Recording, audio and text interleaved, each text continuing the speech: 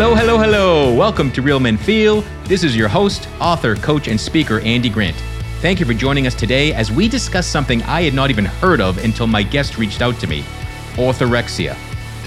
If you are a successful, driven man yet feel empty inside, I invite you to book a complimentary clarity call with me. Go to theandygrant.com/talk while I still have open time for some one-on-one work. Go to theandygrant.com/talk because you are meant to be fully alive. My guest today is Jason Wood. Jason is turning his own battle with orthorexia, anxiety, and OCD into a mission to raise awareness around men and mental health. Most men do not talk openly about how hurt and fearful they truly are.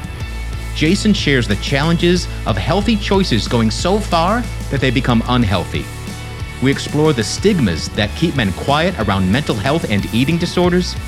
Jason shares some tools and techniques that helped him the most, and the need for more men to live from their hearts. Let's do it.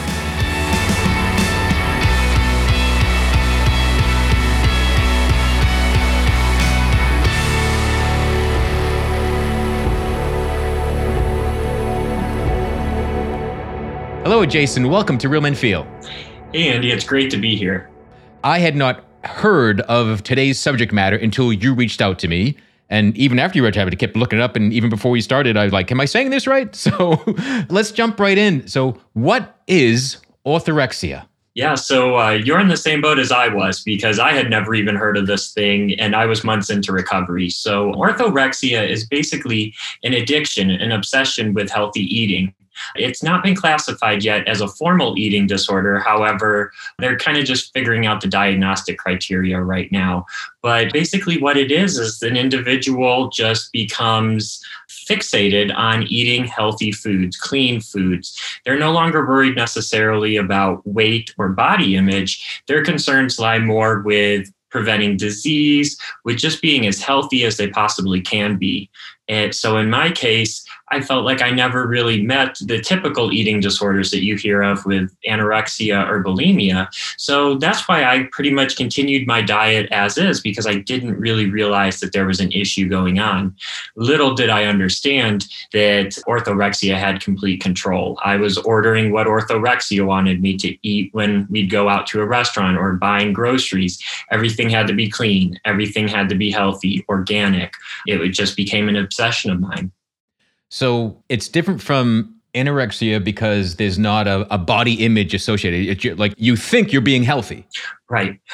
And there can be cases where, and in my case too, where it kind of plays the line there a little bit because you will be concerned about body image. And at points I was worried about what I look like. But the driving factor was not related to body image or weight, unlike anorexia and bulimia. So could you be orthorexic and a binge eater? Could you, if you're overeating on healthy things, would that fall into this as well? Yeah, very much. And I think that's one of the reasons why they haven't developed the formal criteria yet for the diagnosis, because that can be the case. I've talked to individuals who have eaten 30 bananas for breakfast every morning because they've seen somewhere on a blog or a health influencer has told them that eating 30 bananas a day for breakfast is the healthy thing to do for your body. So yeah, in that case, you can binge unhealthy foods and be suffering from orthorexia. So how did this show up in your life? Is this something that you've been dealing with for years and years and didn't know what it was, or just only as an adult, or what? Yeah, so I kind of developed an unhealthy relationship with food at a young age. I had battled obesity as a child and lost the weight in high school. And it was at that point that I joined Weight Watchers, took the weight off, and that kind of became my crowning achievement. That's what I placed value in. It gave me a sense of control. And then I hit a turbulent patch in my life, losing my parents at a young age, going through evictions, arrests. It was just kind of a rough time. So I always sought control through my diet, through eating. So there was already kind of that seed planted. Well, then fast forward to 2015, I'm 29 years old. Life seems to be going pretty well. And then all of a sudden, out of nowhere, I get some concerning symptoms, go to the doctor and realize that I'm on the brink of colorectal cancer, which was the same disease that took my dad from me at a young age. And that just scared me to death. I wanted to do anything I could to live as long as I could. And I immediately went back to food. So that's when it became that obsession with being healthy, because I went online and, you see sugar causes cancer, red meat causes cancer. And suddenly food group after food group started getting cut out of my diet because I was just trying to live longer. So I say it a lot now since I've launched the blog, but I was literally killing myself to live longer. Wow. The health aspects of it, the desire to be healthy is kind of like it's rooted in fear. It's an emotional underpinning to your actions. Yeah, I made a funny meme the other day, and it was, how do you explain to someone that you're scared of the loaf of bread on the table? Because that's what I dealt with. It was like watching a horror movie when I would go out to a restaurant, because I would open up that menu and just shake with fear because I didn't know what my options were going to be. So you mentioned that there's a label, but not a diagnosis. Like what does the term mean at this point? Yeah, so it's very vague. So I'll put my doctor's cap on here really quick. So the term was first coined back in 1996 by Dr. Stephen Bratman. And at that point, he was working with patients and stuff and kind of noticed this trend with diets, how people weren't necessarily anorexic or bulimic. They had some sort of other unhealthy relationship with food. And that's kind of how he coined the term back then. Well, unfortunately, there's been some studies into it, but it's still just such a vague condition that they're trying to wrap their heads around, because with an anorexic person, you can clearly say, oh, they're cutting their intake. Or with a person with bulimia, oh, they're purging after they eat. But with orthorexia, it's just a wide spectrum. You'll see people who, I just spoke with somebody in the bodybuilding industry, and she said orthorexia runs rampant in that industry, but it's celebrated because they're eating healthy. They think they're doing what they need to do to achieve the goals that they want from a fitness perspective. But in actuality, they're letting food control them. So I think that's why it's taking so long to get that formal diagnostic criteria in place for orthorexia, just because it is so vague and it can affect all of us in different ways. And did coming across the term, having a label, did that help you, or did it not really matter? Yeah, that was a life-changing moment for me. I was sitting in my dining room one morning, and it was about 3-4 months into recovery at this point. And I had been diagnosed with an unspecified eating disorder by my doctor, which to me just sounded made up. It sounded like when you're taking a test or something, a survey, and you pick other or none of the above. Like it didn't really seem that serious. So I was just reading up on eating disorders and mental health as much as I could. And while reading a book, I stumbled across the term orthorexia early one morning in the dining room. And it was just like a light bulb moment for me. I just kind of jumped up. I was so excited because I realized this is what I'm battling. Like now that I know the enemy, I can take it head on. And it made me realize that this was bigger than me, because for a long time I had questioned whether I had an eating disorder, even after receiving that diagnosis. But in that moment, when I found out what orthorexia was, everything changed. I imagine we can't even know how common this is, because it can look like you're being healthy. It can be celebrated, like you said earlier. Yeah, because in my case, it was for a long time. People would say, oh, look at your amazing willpower. I would go out to a restaurant, people would say, oh, I'm going to be naughty and have dessert tonight. But I know Jason won't, because he's so good on his diet. And it gets applauded by so many people. And that's kind of what worries me. That's part of the reason why I launched this movement, just because I myself had an extreme level of orthorexia. It got to the point where I had cut out basically all foods, and I had just a very limited amount of food left that I would allow myself to eat, which caused a drastic weight loss. Well, in other people, I think they're controlled by orthorexia, but from a physical standpoint, we don't see it yet. Because from the outside looking in, oh, they're just really good on their diets. Oh, they're just trying to perform well in their sport. And we don't always realize what's going on beneath the surface. Are there any sort of warning signs that someone's quest for health has become unhealthy?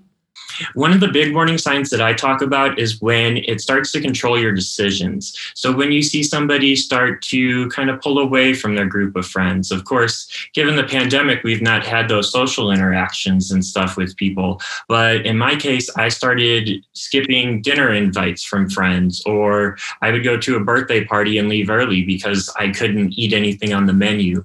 In a work setting, I would pull away from potlucks and not take part in work events. And to me, that's a big red flag.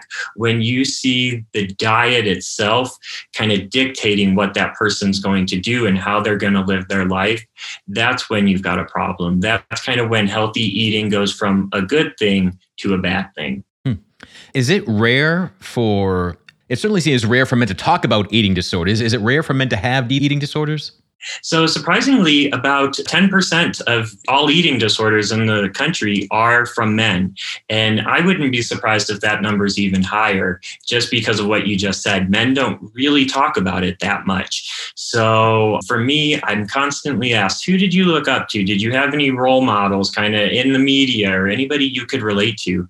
And there was no one. I could not think of one other guy out there, a famous guy that I could relate to, which is another reason why I started the blog, because I needed to get my story out there and make it known that men do suffer from eating disorders as well. Just from all across the world, I've been able to connect with people from Australia and the UK and here in the States, and it's just everywhere. There are guys that are battling eating disorders, but oftentimes they don't speak up. So why do you think that is? What's keeping men silent about this? There's such a stigma because growing up as a male, the only emotion I felt like could be displayed was aggression or anger. If there was pain or there was hurt inside, I masked it as aggression or anger. And I think for a lot of guys, we're just expected to kind of be the fearless leaders and not have any fears or anxieties and insecurities. But oftentimes we do. And the longer we let those kind of manifest and grow, they can turn into eating disorders or other destructive habits that we develop. Yeah. For all the kind of the guideposts that say the teachings that, we're not supposed to have fear, to me, it all proves that men are driven by fear. We're afraid of you knowing that I'm afraid of something. We have a shame about our emotions not only being aggressive, as you said. So true, so true. And I was reading a book the other day and saw a very interesting survey. And it was about how men and women have the same facial reactions in response to a certain event. However, women, their facial expressions will continue to grow more intense as time wears on, where men will immediately stop it. So to me, that just shows we both feel the same, man or woman, but it's how we respond to it is different. And men will hide it while women will tend to embrace it a bit more. Right, because it's our training and upbringing to, there's an emotion, get rid of that. Whereas women might be some of that too, but they're willing to be with it longer, to feel it, to let it run its course. Right. And I mean, when's the last time, and I was guilty of this too, when's the last time you go out with your buddy to the bar to grab a beer and watch the game and then be like, hey, I'm having a rough day, like this happened and I'm insecure about this. Guys just don't do that. And those are the conversations that we need to start having. Right. Couldn't agree more. So you have your health scare, you want to live longer, that starts this. Were there, fears and insecurities before that? Did this go back? Because you mentioned being overweight as a child. So was that rooted in another set of fears as well?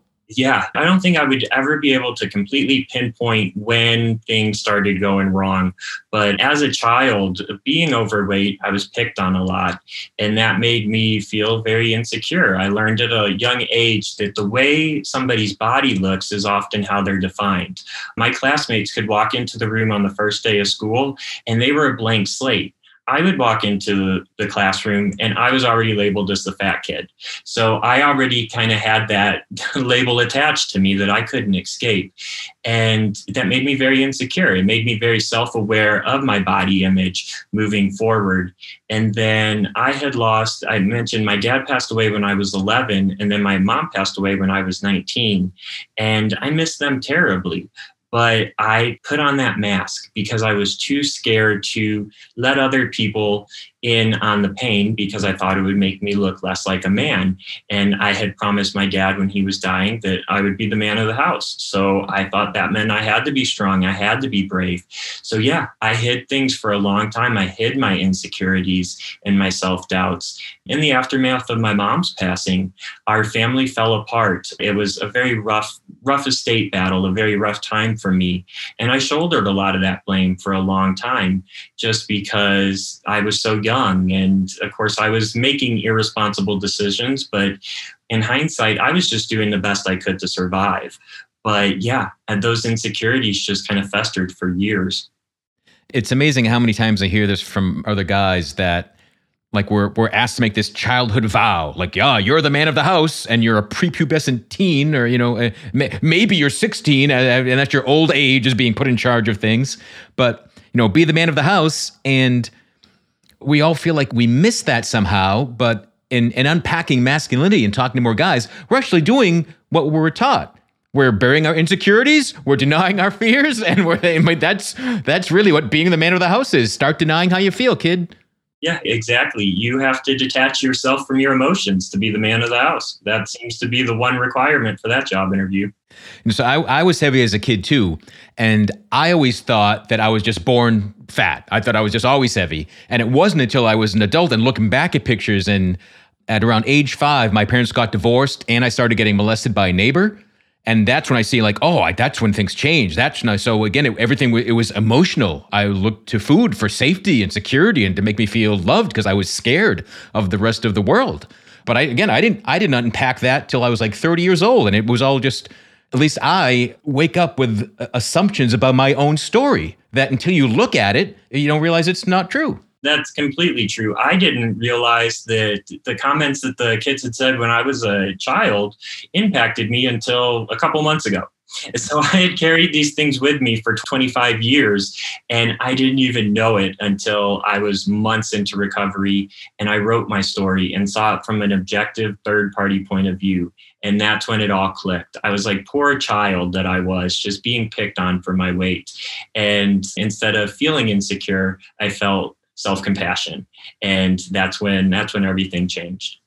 So obesity keeps going up and up. And the more, supposedly health conscious we get as a society and create more products that say they're healthy, it doesn't seem to be doing anything. So in hindsight, with the compassion that you now have for your kind of younger self, is there anything you would offer to parents? Is there anything you would tell children that are battling eating issues and emotional issues? Is there anything you would say to them right now? Yeah, the first thing I would tell them is to speak up, that it's okay, that somebody will be there to listen. It might not be the first person they go to, it might not be the second person, but keep sharing your story, keep sharing your pain and your hurt, because when you do, it has less control over you. And that we're all born a certain way. Our bodies are meant to be the way that they are. And, for me too, I was born overweight, but I eventually lost the weight. That happens for a lot of kids. For other people, it doesn't go that way. But at the end of the day, our body is our one true home. It's the only thing that we really own in this world. So take care of it and love it. Even if other people might poke fun at it, it's yours, and be proud of it. So that's what I kind of tell everybody, is to be proud and to speak up. Cool. Awesome. And how do you navigate your choices now? Does it take like conscious effort? How does it unfold now that you've been getting help? Yeah, so it's very tricky right now for me. I'm kind of at that point where I'm trying to decipher whether it's orthorexia telling me what I want to eat, or if it's Jason telling me what I want to eat. So I kind of take it one meal, one bite at a time. I developed a system where it's kind of red light foods, green light foods, and yellow light foods, like a traffic light. And those red light foods, those were the ones that were off limits, like completely off limits. We're talking donuts and cakes and the good stuff like that. And the yellow foods were the ones that caused a little fear, but I could have them every now and then. So what I've done through recovery is At first, I focused on the green foods. I introduced some of the yellow ones. Slowly, once I conquered the yellow category, I got into the reds, and now I'm slowly starting to introduce those. So for me, the key has been to kind of take it gradually, to not just throw everything back on my plate all at once, because I think that would cause that fear and anxiety to come back. So the way I've been able to combat it is to just take those baby steps. And, if I can only eat half of the donut that I got, then at least I ate half of the donut that I got. That's more than I would have eaten a year ago. I can't imagine the cognitive dissonance that trying to be healthy by countering what you thought was being healthy. To prove I'm healthy and whole, I will eat foods that I think are unhealthy. Like, what sort of a mind game is that for you? Oh, it's a crazy mind game, because I'll still fight it to this day, where I'll think, well, when I was orthorexic, everybody praised my ability to be so strict in the willpower I had or the way that I looked. So those thoughts still come across my mind.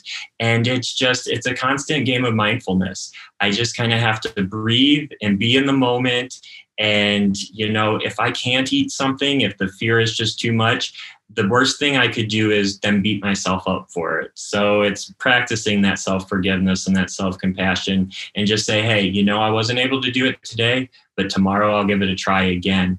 Because my mind is constantly playing tricks on me, because for at least 5 years while orthorexia was at its height, I thought I was doing the right thing. I thought that was healthy. So learning that this new thing I'm doing is actually the healthy part it takes some time. It's like learning to ride a bike or something. You've just got to practice. And we talked about the stigma. We talked about, you not having something to look up to. This is really, kind of new ground in the sense of it being labeled and identified and how to do that. So what made you want to be public? What made you want to share your journey here? Yeah, so I realized that there was such a need. For one, there's just not enough discussion about eating disorders. When I reached out for help, my doctor didn't even know who to refer me to. He said, just go home and Google and look online for some mental health experts in the area. And that just shocked me, because I was thinking, if I had a stomach ache, you would send me to the gastroenterologist. Or if I was having a problem with my foot, I'd be off to the podiatrist. But here I am suffering with an eating disorder, and you don't even know where to send me. So when I got home and I was looking for help, there was nothing out there for a guy with orthorexia. So, at that point, an unspecified eating disorder. So for months, I just kind of had to take that proactive approach and be very academic in my recovery and do things on my own. And I realized that I was kind of blazing a trail, that I could take the lessons that I had learned through my recovery and my journey and share them with other people to make their journeys easier. And I also realized that orthorexia is probably a lot more prevalent in society than we realize.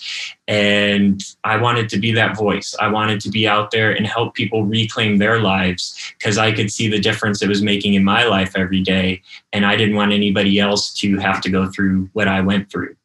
Does anything stand out as a tool or a technique, maybe a book or a program, anything you've done that helped you the most that you would recommend other people to look at? Yeah, so one book by Dr. Libby, by a dietitian, Libby Parker, it's called Permission to Eat. And it was just an incredible resource for me to kind of relearn food again, where she talks about eating a pumpkin pie every day for a week straight because she likes pumpkin pie. And it just kind of helped me realize that those foods aren't bad, that there are no good or bad foods, that all food is just food, it's energy. And that if we practice intuitive eating and we just allow ourselves to eat what we want, we're not always going to eat that pie every morning for breakfast.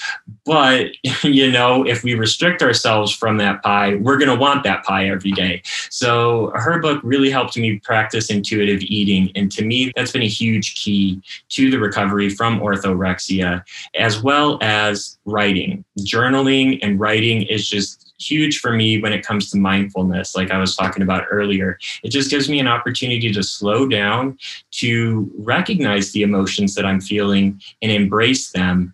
And that just makes the fight easier for the eating disorder, because orthorexia is a lot more than just food. There are a lot of underlying reasons why somebody would develop orthorexia or any type of eating disorder. So that writing and that journaling have just really been key parts of my recovery. you also have to do that inner work and deal with those underlying emotions. It's not just about retraining your mental faculties about what's healthy and what isn't. Right, right. That's why the worst thing you can ever say to somebody who's got an eating disorder is just eat, because it's not that easy. If it was that easy, of course we would have eaten. I'm making up a word here, eaten. So the big thing is to address those things that are going on beneath the surface. And for me, like I said, I kind of approach my therapy. I didn't know, there was no guidebook for me. I had to just research things on my own. And the first therapist that I met with, who's still my therapist today, but he was like, I've never had a client before with an eating disorder. So he's like, I don't really know if I can help you with that. But I see you've got all this pain from losing your parents and the insecurities from your childhood. He's like, let's work on those. So that's what we worked on. Our first 6 months of sessions, we didn't really talk about the eating disorder at all. But through those open and honest conversations with him, I was able to tackle the eating disorder. Cool. Yeah, that's what I find working with different people for my own clients. The symptom that someone's dealing with, that's not really what you treat. It's that underlying hurt, those wounds, those traumas that were ignored, pasted over, the things we deny, put the mask on and just pretend didn't bother us. It still does. Yeah, absolutely. Absolutely. I tell everyone I was wearing a mask long before the pandemic even started. Yeah. And fortunately, that's true for all men. I find that the biggest lie that men are really encouraged to carry forth, the mask we're all told to wear, is that got it all figured out. Mm-hmm. How you doing? Fine. How you doing? Good. Right? The emotional range of anger you mentioned, and men can peak at okay. Yeah. Right. I'm angry or I'm okay. That's the range. That's it. Oh yeah. Yeah. That's it. There's a lot more to life, and there's a lot more to food. There's a lot more to health. Right. Yeah. Exactly. Cool. So I know you've been sharing your journey as a blog, but I also you've decided to release it as a book.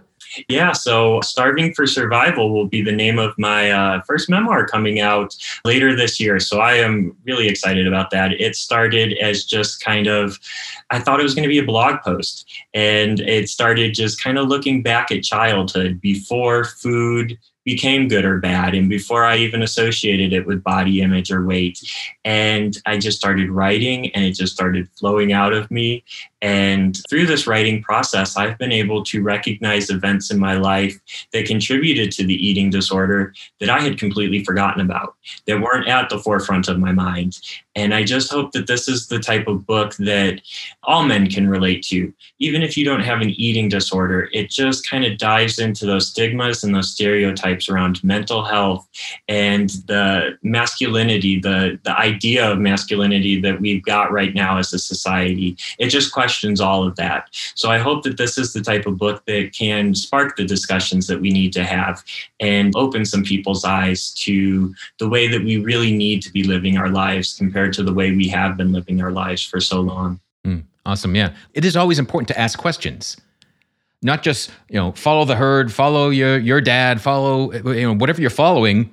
Ask, is this worth following? Do I enjoy following this? Is this benefiting me? Right? No, there really isn't good or bad innately in food or in thoughts or in experiences. I find does this serve me or doesn't it? Right. Exactly. The one thing I work on, and I attend a men's mindfulness group every week, and one thing that we've made a rule of is that there are no positive or negative emotions. So it kind of plays right into that. There is no good or bad. I'm the type of person too, I look at everything black or white often. So I'm starting to embrace that gray area and realize that I've just got to ask, what's going on with me right now? And if I'm feeling bad, that's okay. And I'm going to embrace it. But that doesn't have to be a negative thought. So I think, it's huge for us to just stop looking at the extremes and find that middle ground. Yeah. All emotions do serve us. They're giving us feedback. It's our internal navigational system. And, a so-called negative emotion, all right, well, I'm feeling bad because what I'm thinking about, what I'm doing, like, what is this information telling me? Not just, I don't like it, I'll ignore it, hide it, deny it, right? Be willing to feel it. One of the biggest lessons I've learned growing up, when I'm willing to feel whatever emotion shows up in the moment, it passes so much quicker and easier than when I deny it and hide it and say, this isn't the right time and I'm not supposed to feel this way.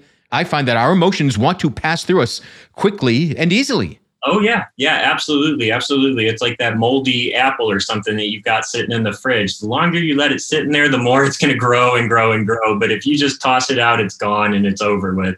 Yeah, that's kind of the way I live my life now, and that's why the journaling and the writing have been key for me, because that's kind of how I can express those emotions and get those out. And once they're out in the open, they're no longer just stuck in here growing. Right. Having our own thoughts, those are sort of the questions that don't serve us. Like, why do I suck? And, ask better questions that don't just feed the chasing your own tail in your head. But yeah, I journaling, speaking out loud, talking to someone, therapy, a men's group, all those ways are getting our worst thoughts out of us. And when we're brave enough to do that, we usually realize they're not so horrible. We're not this unique monster of a human being.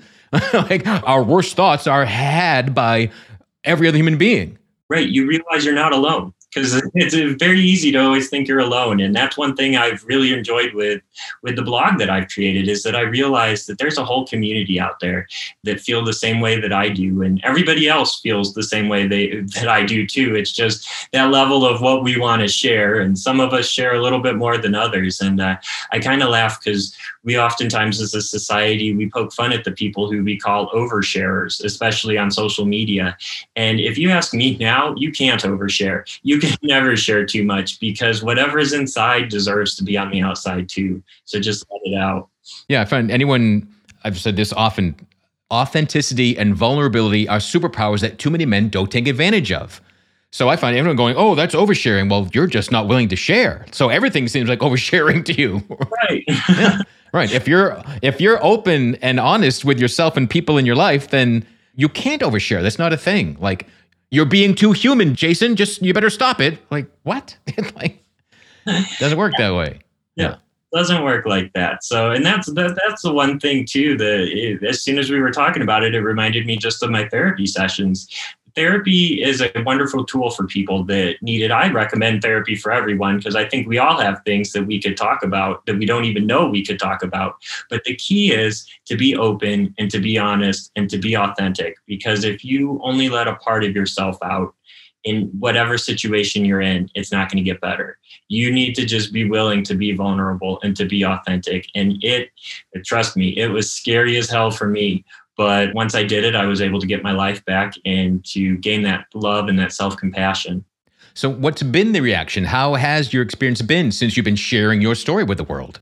Oh, it's been incredible. It is the most therapeutic experience, which it's amazing, because I started this to help other people. And I didn't realize that in the process, I'd be helping myself. But I've been able to make some wonderful connections, not just within the eating disorder community, but within the men's mental health and the mental health community in general. Like, when I started the blog, I thought, okay, I'll talk about orthorexia and that'll be about it. I didn't realize that there was so much else to the conversation, to the discussion. And it's been a wonderful experience just getting to meet people, getting to meet professionals and enlighten them on my situation. I get to kind of take things we read about in books and illustrate it and show what it's like in real life. And it's just been an inspiring and an empowering experience to launch the blog and to make the connections and to just get out there. It really makes me feel like I've taken the lessons that I've learned through my tough times and maybe making it just a little bit easier for somebody else out there. Yeah, beautiful. Love it. And all this feels like it's part of another initiative I see you're part of, this Strong Men Talk. So tell me about that. Yeah, so I'm really excited about that. Strong Men Talk was an idea that just came to me one weekend, and I realized that the strongest man in the room is the one who's open and honest and vulnerable. It has nothing to do with weights. So you can bench press 500 pounds for all I care, but if you're not willing to share your heart and your emotions, then you're not the strongest man in the room. And a photo shoot around Denver here, where I just kind of held a sign up and just said some phrases about how I feel, that I cry sometimes, that I have insecurities, that I battle with anxiety. That's all it takes. You don't have to justify your emotions. You don't have to justify why you feel that way. Just say you feel that way. And that's why I launched Strong Men Talk, which will be coming up the first week of June, between June 1st and June 5th, since it is Men's Health Month. I wanted men out there to just post a picture of themselves, maybe saying something or doing something that just shows strong men talk, that we have emotions, that we feel. I just kind of hope it floods the feed. So on Twitter, Instagram, Facebook, whatever you want to, just open up and just give us one little insight into your life. Just let us know that you feel, that you have emotions, and strong men talk. Beautiful. Yeah, it's very much what drove me to create Real Men Feel. And like, well, what if being a real man, you saw someone crying and like, what a real man that is. So again, so what a strong man that is. And yeah, we've got to redefine masculinity, because the old mask and the weight of that, the box that we want to put, that it wants to put us in, it's killing men. Right. Right. And we sit at such a crucial point, too, as we start to emerge from the pandemic. This is our opportunity to rewrite those social norms as we start to reconnect with each other again. And I just think we have an incredible opportunity. I worry that mental health problems will probably increase as a result of the last year and a half or so. But we also have that opportunity to change the discussion and to make help more available and to just be there for one another and create that community that we all want. So that's why I hope that Strong Men Talk kind of takes off, because social media can be full of a lot of negative things, but we can use it for good too. And we can use it to show that, men do feel, and that masculinity, it's time to redefine it and break down those rules, stereotypes, and stigmas, because I'm done with those. Yeah. Beautiful. Awesome. I love it. So Jason, what's the best way for people to get in touch with you, find out what you're up to? Yeah, so I've got my blog, orthorexiabites.com, and then I am on Facebook, Twitter, Instagram, and everything is Orthorexia Bites. Feel free to look me up on there. I'm constantly posting, it's sharing my story with someone, hearing stories. That's one thing I love too. I just love it when somebody reaches out to me and just shares their story, because I just feel that instant connection, regardless of what you've battled. I just spoke with somebody the other day who is overcoming a drug addiction, and we connected on so many different levels because we both kind of had that addiction mindset. We had something in our lives that had control of us, and it was all because of these underlying emotions that we held on to for so long. And I just love it when people reach out to me and share those stories, because it's that community that I didn't think was possible at the height of my illness. Yeah, I bet. Yeah, it's so empowering to hear your story and to hear guys connecting and discovering what I discovered too. Being of service feels good. Like helping others heals you as well. Yeah, and that's something that was not mentioned in any school program I was ever a part of. Nope. That was never mentioned at the school I went to either. So I learned the more you hit it in, the stronger you were. So yeah, we need to change that, and we need to change that now. Yeah, we've got to get perception and reality back in sync with men living from their hearts, with being willing to feel, being willing to share, being willing to open up. Because being human is a wonderful thing. Right. Denying our humanity, it kills us. Yeah, absolutely. I can attest to that. Believe me, I know, God. I just think of what an amazing world we could have if we all just opened our hearts. And it sounds very cliche, but I've seen the difference it's made in my own life, and I can guarantee it could make a difference in a lot of other people's lives. Beautiful. Well, Jason, thanks for sharing your story here with us. Thanks for sharing it on the blog, in the book, and via Strong Men Talk. Because strong men do talk and real men feel. And we all need more guys willing to do that. Step up, open up, check in, ask somebody how they're doing. When someone asks you how you're doing, don't just say, okay. Like, really answer the question. Right. And if you ask somebody how they're doing and you get that response, ask again. That's what I tell everybody now. Keep asking until you can get something out of them. Yeah, I always do. How you doing? Really? Yeah. And that's the way to get to I like it. Yeah. Cool. Awesome. Well, thanks again, Jason. Thanks everyone for tuning in today. Wherever you're listening to Real Men Feel, please subscribe, share this with somebody, post a review or a comment. You can reach out to us at realmenfeel@gmail.com. We would love to hear from you. And you can directly support the show. There's a link in the bottom of the show notes allowing you to give as little as 99 cents to sustain this podcast, help it reach more men, help change the world, help men open themselves up, live from their hearts, and make the world a better place for all of us. Until next time, be good to yourself.